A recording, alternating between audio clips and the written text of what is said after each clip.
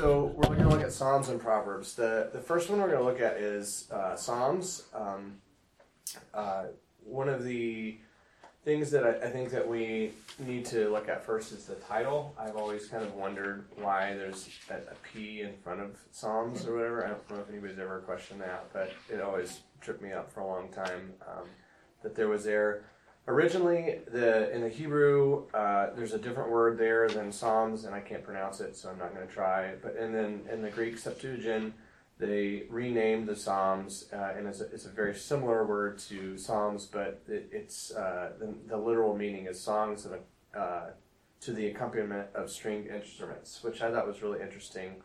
Has anybody ever been to a church where they only sing Psalms with no instruments? And they that's the... I think my mother has, and I think I've been to the same church that she has. So anyway, I just thought that was kind of an interesting kind of aspect of it. There are multiple authors throughout the book of Psalms. David is the main author. There's 73 that he has written or ascribed to him in the titles there.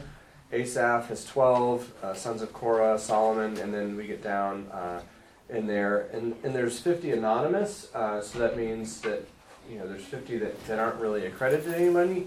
But if you start reading throughout the Bible, Old Testament, New Testament, and such, you'll start to see where David is being credited with writing Psalm 2, and there's people that look in and say, okay, well this is similar styles and all that. So while David is accredited with 73, most would say that he wrote more than that. I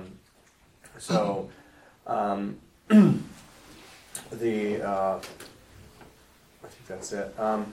When we look at the time period, it's really interesting how wide of a time period the Psalms start. So we have the oldest, which was written in 1400 BC, and I believe that was by Moses, and that's in Psalm 90.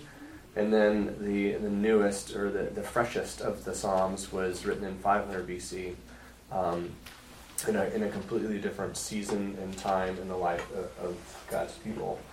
So there's a huge kind of gamut there of, hey, who wrote this, the time period, what's going on in it, and I think that helps us kind of understand the purpose and what's in it. But if we look in here as well, there are titles that you'll see, or little transcriptions in the beginning of each of the Psalms. Those have been there for a really long time. They have technical designations. Some of them even refer to the different, to this tune and to these different things. And some of the tunes we can kind of figure out, but other ones we have no clue on. But those are not actually inspired. Those are kind of like the headings or the titles that you have.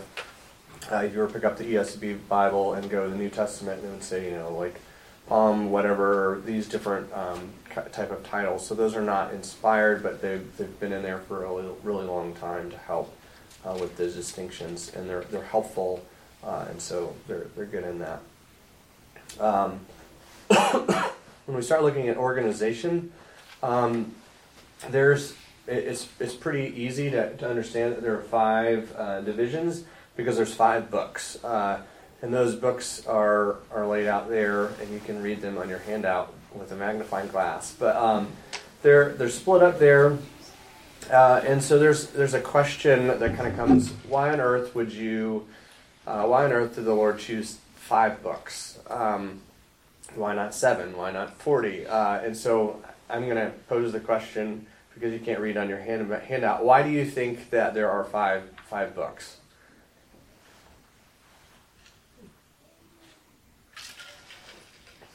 I mean, you could say because God wanted it that way, but there's one of the guys that we've had come and do some men's things, and he also is taught on the Psalms, is Mark Futato, and his reasoning for it, and I think is a sound one that I would stick with. This is an ancient Jewish tradition points us in the right direction, connecting the 5 books of the Psalms with the 5 books of Moses. As Moses gave 5 books of the law to Israel, so David gave 5 books of the Psalms to Israel. So I thought that was kind of an interesting tie in there of, hey, this might be why we have the 5 books. I don't think that you should make any really strong theological conclusions with that, but so this is not a modern day division. This goes back to so as far as we can. that's been from the original writings of them in them. So and there are some questions of when they were assembled and when they were put in those different ones, but that's the general understanding of them. So one of the big questions that would come up is, what's the purpose of the Psalms? Why on earth is there this huge chunk of wisdom literature in the center of our Bible that is titled the Psalms? And if we spend some time, there would be a lot of different people that would have a lot of different answers, but I think the answer from the Lord is found in the first Psalm 1, which is at the beginning. It says, "His delight is in the law of the Lord." And when we think of that, to us, we think, delight in the law of the Lord, like we're delighting in the Ten Commandments. Like, how does this work out? But if Mark Furtado opens that up a little bit more, in that it's also translated delight in the instruction of the Lord. So there's an aspect, and when we look at the Psalms, there are a tremendous amount of emotions that go into each one of the Psalms. If you are in a season of life where you feel like you're being oppressed, that is in there. If you feel like there is a loss of life, or there is a loss of life, not feeling that way, you can go there. And in that, you will find the instruction of the Lord. There's this idea where you can go in the Psalms and you can find comfort in someone else having been there, and in that, seeing how the Lord is going to show you himself in it. And so there's a tremendous kind of purpose there, and understanding of that. I think this is also Psalm 1 and Psalm 2 give us the lens in which we interpret the rest of the Psalms. One of the things I think we oftentimes, in our current culture, is we open up the book of Psalms and we just kind of flip through and say, oh, this one looks great, and then we just read it and we say, okay, how do I apply this to my life, or what kind of cultural context was going on in there, and whatever. But there is an opening, like the Psalms is a book in it within itself, but in it, Psalm 1 and 2 are the kind of the lens or the opening chapter. And so if you were to pick up a chapter book and just open it, and you didn't read the first book or two, or the first chapter or two, it'd be very confusing if you didn't know the characters, if you didn't know the purpose of it, but you were trying to figure that out as you were reading a random chapter within it. Excuse me. So as we continue on, one of the next questions that we would look at is, what is the message of the Psalms? If we look at Psalm 2, it answers that is that the Lord reigns.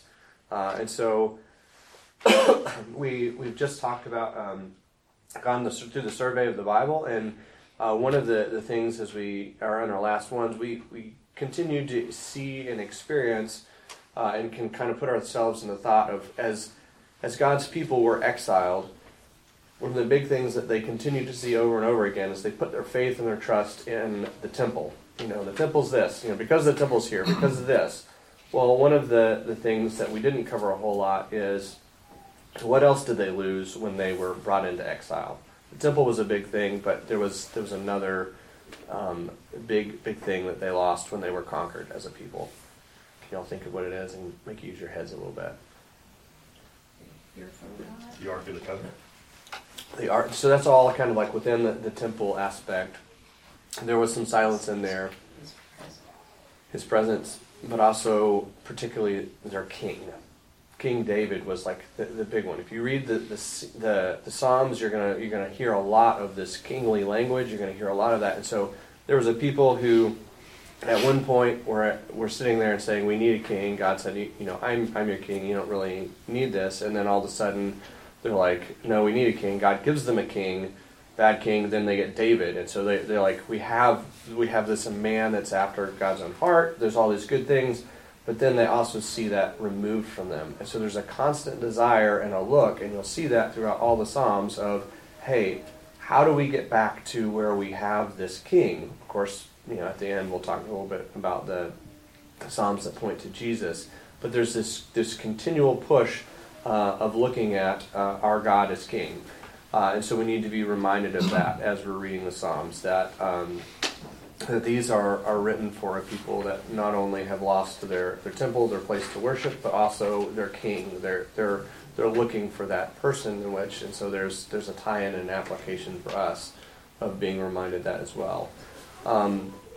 Also in there is our destiny is glory, and then our King is coming. And so it's not leaving us in a hopeless state. It's not leaving us in that, but there's this continual push, this continual reminder of all three of these things, that God's our King, our destiny is glory to the Lord, and then our King is coming. Any thoughts on that or questions? So they, after the exile and then return, they never had a king again until Jesus, correct? I think there might have been some because there were some puppet kings that came on there, but then there was like some governors, but they never had that. The Jewish king, and then you've got like Herod, like I don't want to say yes, but I don't want to say no either. So, that's a good question. So as we continue on, if we look at the Psalms, one of the things that we have to be aware of, and this is something that is very difficult for me, is poetic styles.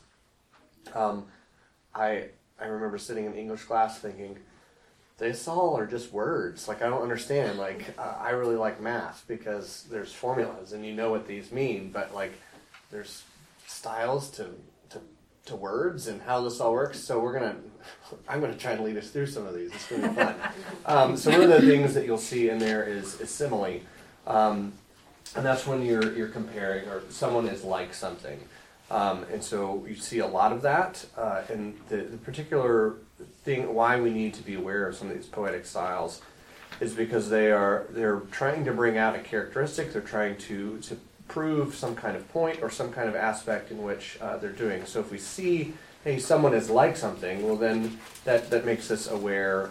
If you look at each one of these, I think for time's sake we probably won't be able to look at all of them, but the next to it is Psalm 1 verse 3 is an example of that. Metaphor is very similar to simile. You're comparing someone or something without using the word like. We'll just keep going. Then there's hyperbole, which is overstating something to make a point. There's one of the things we need to be particularly aware of with hyperbole is, if you're reading a psalm and it sounds, over the top, well, it's not that the Lord is saying, oh, you need to do this. It's this is making a point here, and so we wouldn't necessarily be taking that literally. It's hyperbole. So there's some poetic license, there's some aspects with that we should be aware of as we read and try and apply things to our lives.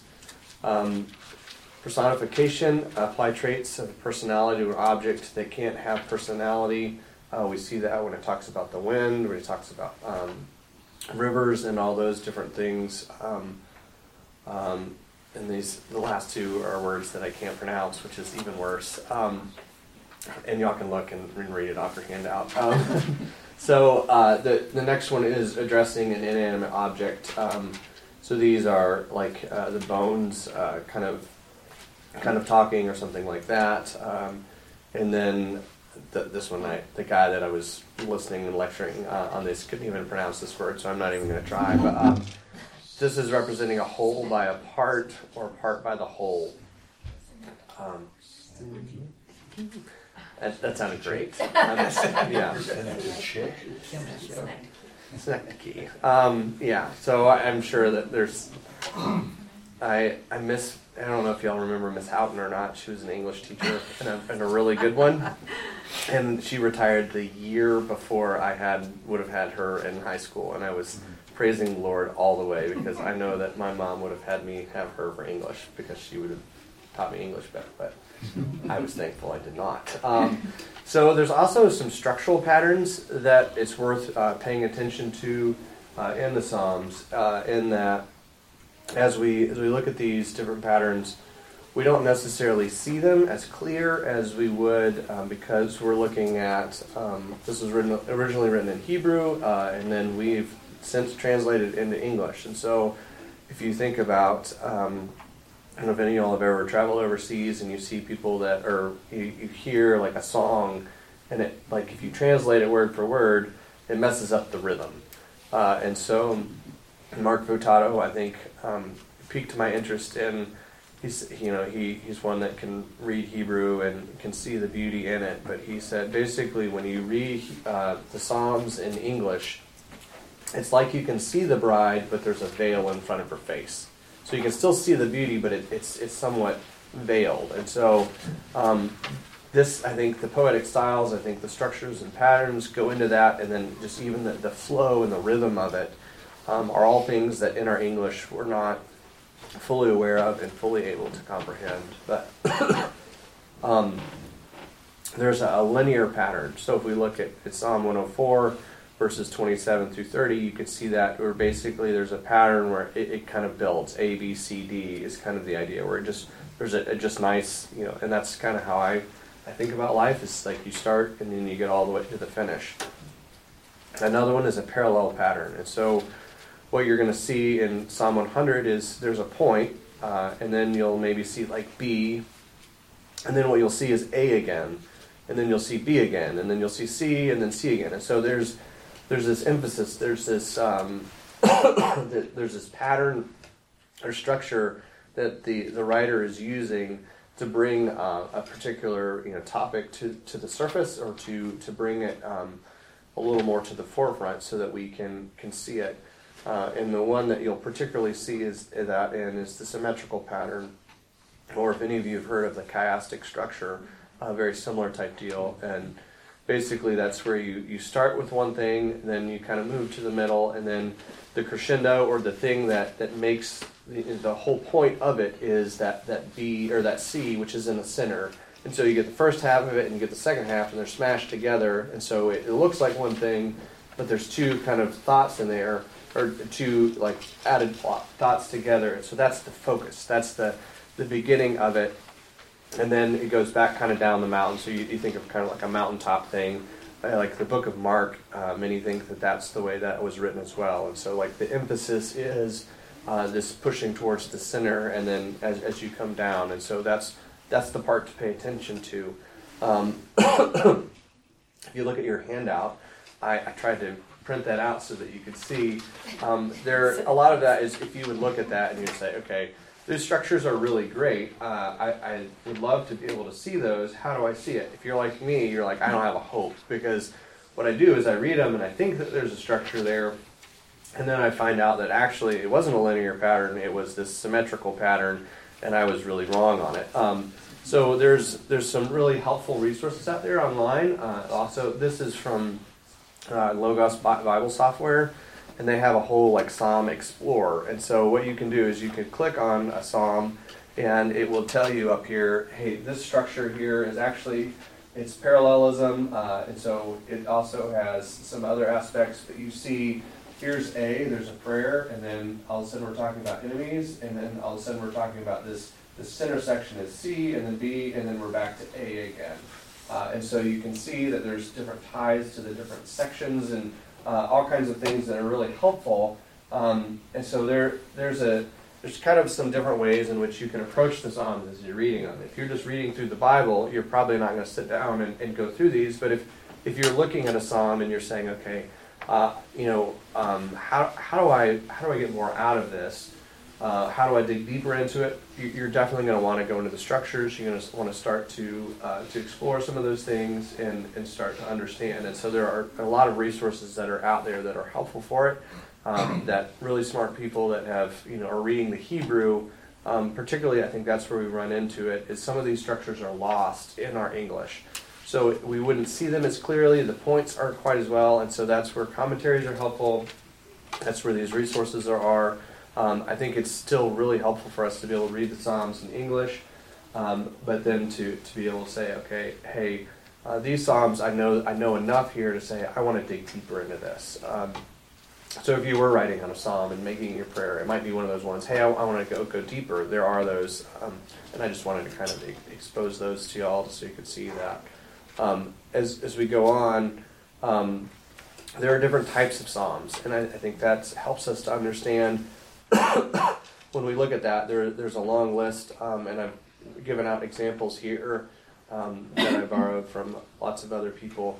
But there's prayers. We think of David and some of his prayers. There's praises offered up to the Lord. There's pleadings and divine intervention, for divine intervention.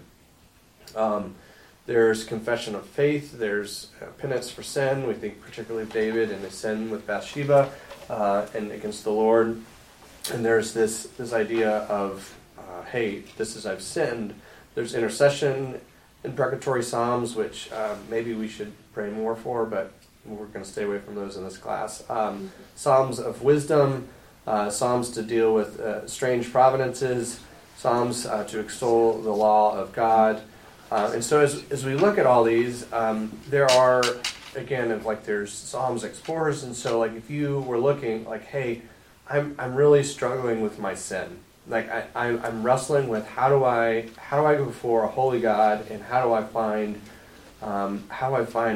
that grace and the mercy in which I know is found in the gospel? How do I do that? Well, the Lord in his divine providence took a man after God's own heart and lowered him, but also allowed him to record the pathways in which he went to find that comfort and resting in the Lord. And so we can go with him. Like we can go through, but I think even on top of that is we're not looking at a sinful man who is saying, this is how I figured out how to do it. We're looking at a man that was inspired by the Holy Spirit, or by the Lord through the Holy Spirit, to write these things out. And so we can take these to the bank of being, this is how it works. This is what the Lord is doing.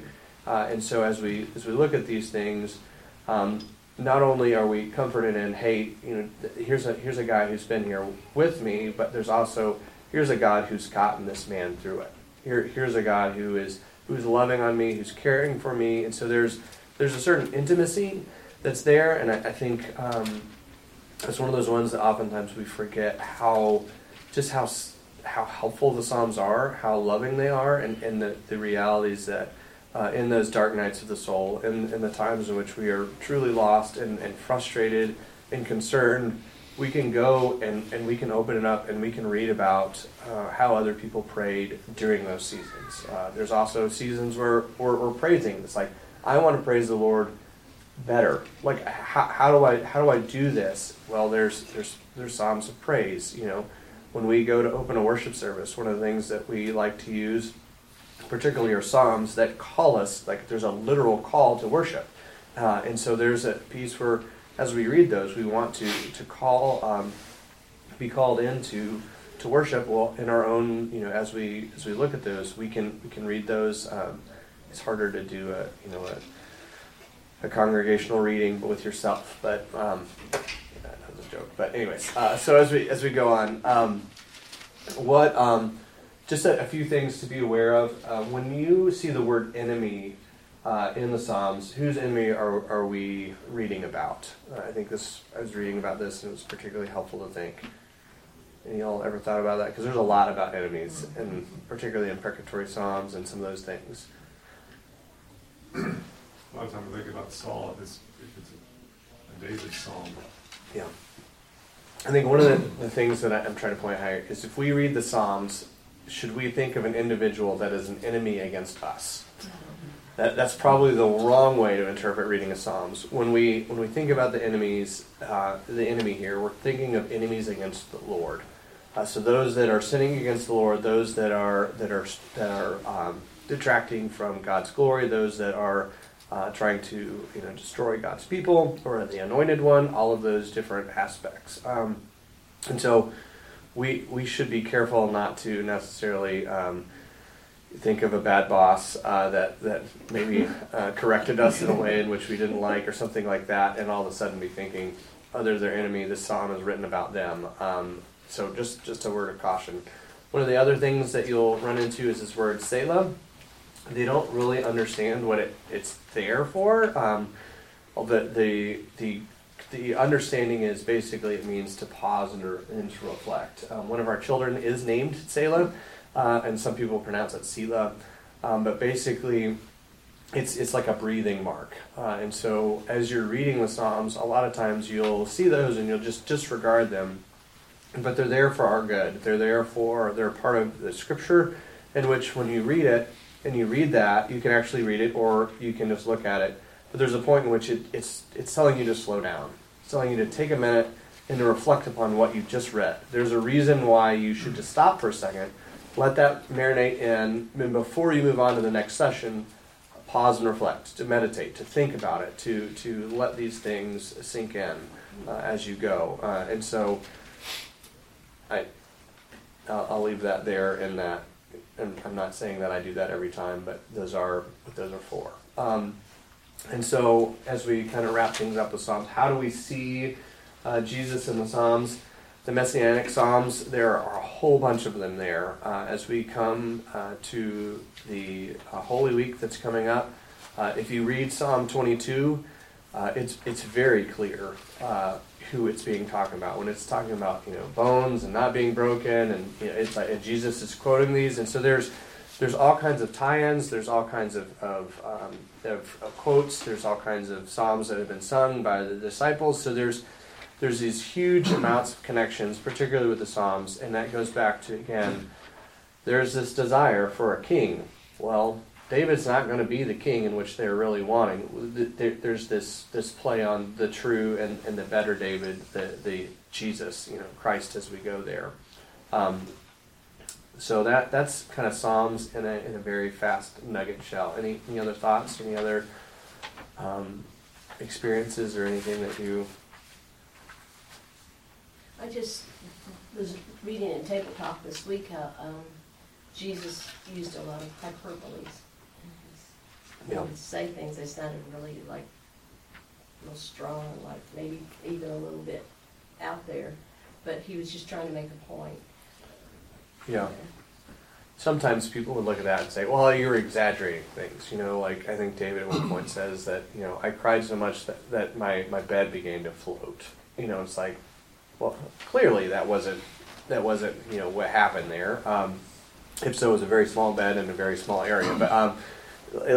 But there's this idea of no, I'm trying to communicate. There's that overflow of it, and it's hard because when we want to look at the Scriptures, we want to be very clear, very precise. But the Psalms, I think it's again, I go back to, I really like math because it makes sense. I can understand. I can plug stuff into a formula. I get it all out. Statistics, I still don't like because that's the opposite of it. But when you get to English, it's like, well, there's this beauty in it. There's these different things, and oftentimes realizing it's like, it's not only that God is trying to communicate something, He's doing it in a beautiful way, in which reveals Himself in a way in which I might not understand, but others might. I think, even when we think about different worship styles and different ways of music, there was, because it was written over such a long period of time, to so many different audiences, there's going to be a different flow and a different feel to it, where, there's times in which I will read a psalm, and it means the world to me. It's the thing that got me through the next day, the next minute, the next hour type deal. And then later in life I can read it and be like, I remember that. I remember the sweetness and the beauty of it, but that's not doing it for me today. I'm gonna read this. And so I'm thankful that a lot of the musicians and worship leaders and such are trying to make the Psalms more where we can available to us to be able to listen to be able to memorize. And I think those are great encouragements for us to have playing in the background for our families to listen to, and for our children to hear, and for us just to even continually, again, the purpose of the Psalms is in that first Psalm 1 where it talks about to meditate. The only way to meditate on something is if it's constantly in there. If it's only there when we read it and then we finish, we're not going to spend a whole bunch of time meditating on it or delighting in it. We're just checking the box and moving on. What are some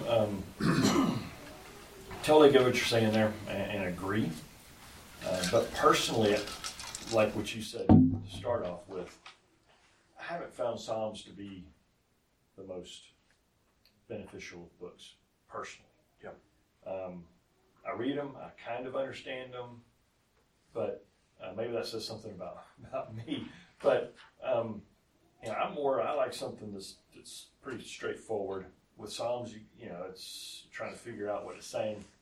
Are there resources for that? What are some resources that you found be helpful to make it more clear, or anybody else on that? Because I get all that, but it's still a challenge for me to read it and actually. Yeah. Mark Furtado's got a couple books. There's one where he basically dissects, like, hey, this is the book of Psalms, or, the 5 books, here are the different things in it. That's where a lot of that, the different structures, and he gives examples, and that really, like, helped my, like, engineering or whatever brain say, oh, I really like this. I think that there are seasons and places in life where it's like, James really speaks to me. I really like James. Like, it's great. And we're about to talk about Proverbs. And it's like, I love living in Proverbs. But the idea of Psalms is like, it's like I went to the orchestra or the symphony. And it's like, I don't do this. Like, with string instruments, like I try really hard not to touch instruments because people don't like it. But, so I don't know if there's any other, yeah. Rick? I think for me, for Psalms, and this fits well with Proverbs too, they're not books that I can like blast through. Like, I can't sit down and read like 6 Psalms. Like, just so for me, having it in a balanced kind of format where I'm getting like reading maybe 1 a day, and then maybe trying to go back and read it again. That's been helpful because I'll see more things in it that way than I will trying to like Romans. You can sit down and read through Romans. Yeah. And, I mean, it's beneficial to keep doing that. But my point is just I can't power through. Even like Psalm 100, I can't read the whole thing at one time. So. Yeah. Any other? I think if we went back, I don't know if I can go back. I mean, someone If you look at some of these too, you're like, well, in my personal walk, I'm struggling in these areas. And if you went and you looked and said, okay, I want to look at a psalm, I want to have a psalm, I want to work more towards wisdom. Maybe my sin, I'm not seeing it as clearly, or even, I want to write through one of my prayers, like you were mentioning. Like those are really helpful to go back and look at and say, okay, I'm just gonna. I think John Piper, one of the things he says when he looks at a scripture, he doesn't really, or like in his morning reading, he doesn't read just to get finished. That while that's part of it, he says that he goes to mine the riches of the word, and so he will look until he finds the gems, which.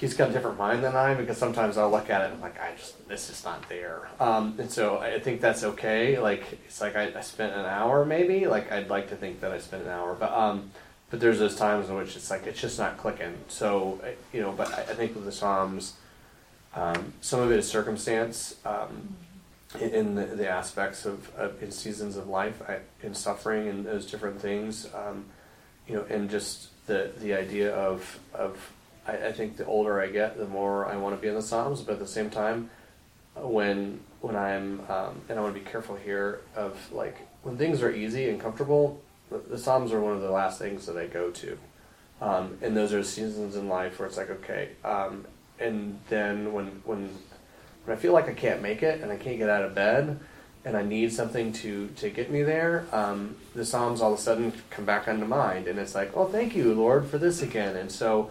I think there's a realization that, even if you look at like the imprecatory Psalms, they're in there for some reason. Like the Lord has just put that. We're as a nation not in a point where we're like worried about being conquered. Maybe we should be. But we're not. Like, so there's different seasons for each person, each individual, each family. And so, if I'm trying to dance around the way here, Jack, but in the event like you're not reading the Psalms and it's not very rich to you, it could be because that's just not the season of life you're in, and focus more on Romans. I mean, that's like there's not. I don't think you're less of a Christian if you don't. Or you need to be reading praise songs and not songs of imprecatory songs or whatever. So maybe focusing on certain sections, but I do want to be a better student of the Psalms. Yeah. So And I think that should be our desire for both of these books of the wisdom. In particular, like we didn't talk about lament. Like these are just, hey, here are 10 types that are somebody came up with that I helped bring to y'all. But realizing that there are different variations of these. There's 150 and there's not 150 listed up there. So there's all kinds of different ones that we can talk about. So Proverbs. If we look at Proverbs, the title is pretty easy. It's derived from the book's opening phrase in Proverbs 1:1.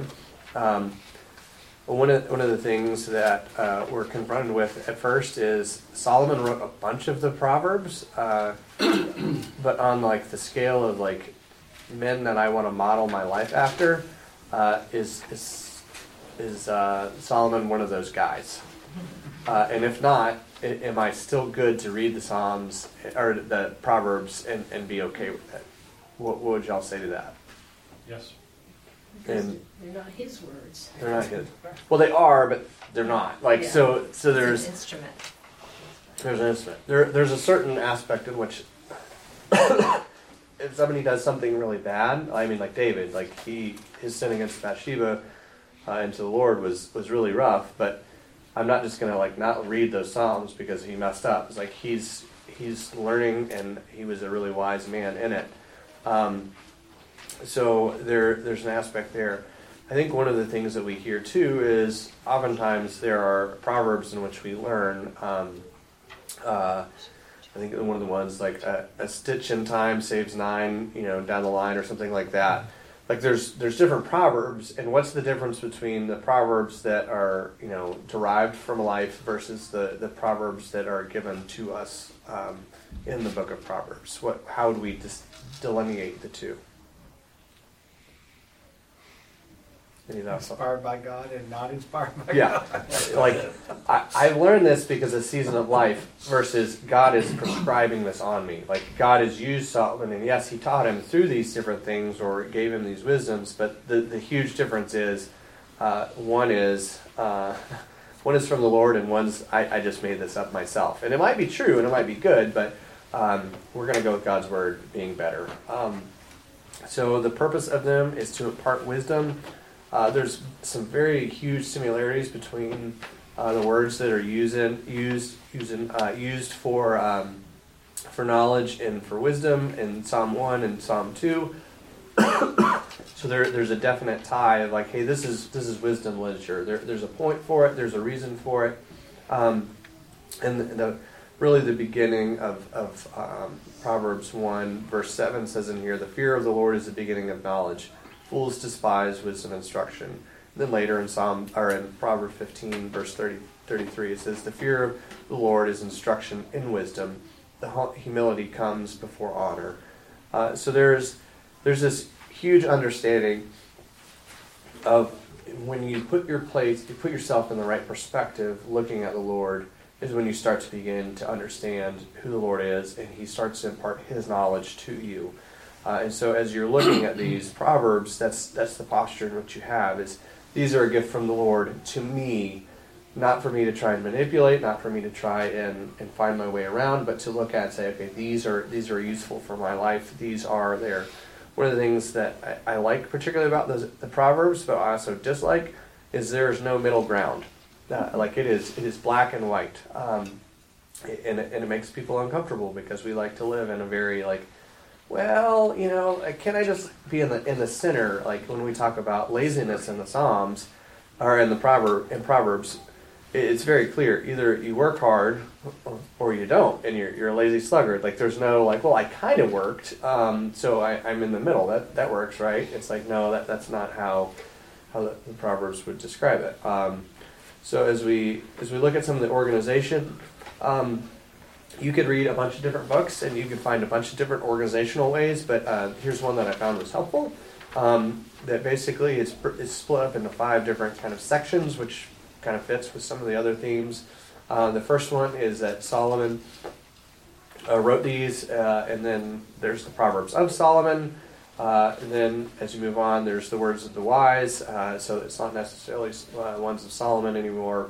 And then there's a section in there, 25 through 29, where it talks about in a different season of Israel's history, they were asked, I think it was during Hezekiah's time, they were asked to gather these different proverbs together. They were there. There's this oral tradition. Not everything was written down, and so it's like, hey, all these things are here. Let's gather them together and to help explain these things. But then there's also some other people in there that we don't even know who these people are. But that's where we get our Proverbs 31 and different things from. Keep going here. So if we look at that, a lot of these were written from 950 to 900 during Solomon's reign, but then there's also this part in there where Hezekiah asked to collect it. So we're looking at 950 to 700 BC. So again, we're looking at almost 250 years of life in which there's things that are going on. Interestingly enough, I think it's worth noting that there's nothing new under the sun. Like the things that were written in 23 BC were applicable, but they're also applicable to us even now. They're still dealing with the same ideas and principles. There are different styles. For time's sake, we'll let you squint and read your handout there. But there are these. One of the things that I think it's worth noting is sometimes there's these ones that just don't make a whole lot of sense. It's like, okay, they're just throwing. It's like somebody took one of those calendars with like the thought of the day on it, and they like had a big pile of them, and they just smushed it together, and then you stapled it and said, here's a book. And then other ones, it's like, oh, let's put some of these together so we can understand the Fool better. And so they're clustered together. If we think about the different topics that are there, again, this is a lot like the Psalms. There's a tremendous amount. Like if you wanted to look and find, hey, what does the Lord say about wealth? What does the Lord say about love, pleasure, all these different things? There's a particular helpful way in which you can look and pull these different things out for wisdom on how to live. One of the ways in which the Proverbs are used is there's a contrast between God and man, time and eternity, all those things are lifted there. But again, there's this black and white. There's this back and forth of, hey, this is how it works. And so as you're reading, you're understanding that there's a contrast being made here between the way of the wise, the way of the fool, all these different aspects. There's also the social relations there. When I was a D group leader with the youth, it was really helpful to go to the Proverbs and go through, because some of the guys wanted to, is it okay if I have these kind of thoughts? It's like, well, let's go to the Proverbs and let's see what those thoughts, what the Lord thinks of those thoughts. And like, so is it saying this? It's like, just read it. Like you don't really, there's no like middle ground here. Like you don't have to overthink this. Just read it and pray the Lord opens your eyes to it. So I think that still holds true for me today, that I should probably do that more often. But then there's different pictures of different people there. You'll learn a lot about the fool, the cheerful, the false boaster, the backbiter. A lot of our church is and is still wrestling with some of these different things of how do we handle these different things as we're going forward in life. How do we hold each other accountable, but also how do we encourage each other to not be the talkative fool? That's one that I particularly wrestle with over and over again. Is how do I listen to other people instead of just talk over them? For Proverbs in the New Testament, Proverbs is referenced about 12 different times. There's 12 direct allusions. They're listed there, but also in there. When we're looking for Jesus in the Proverbs, we see that Jesus is wisdom. He is the wisdom that has come down to us. He is the Word, and so there's a certain aspect as we're studying the wisdom, as we're reading the Psalms, as we're meditating on these things, we're meditating on the Lord.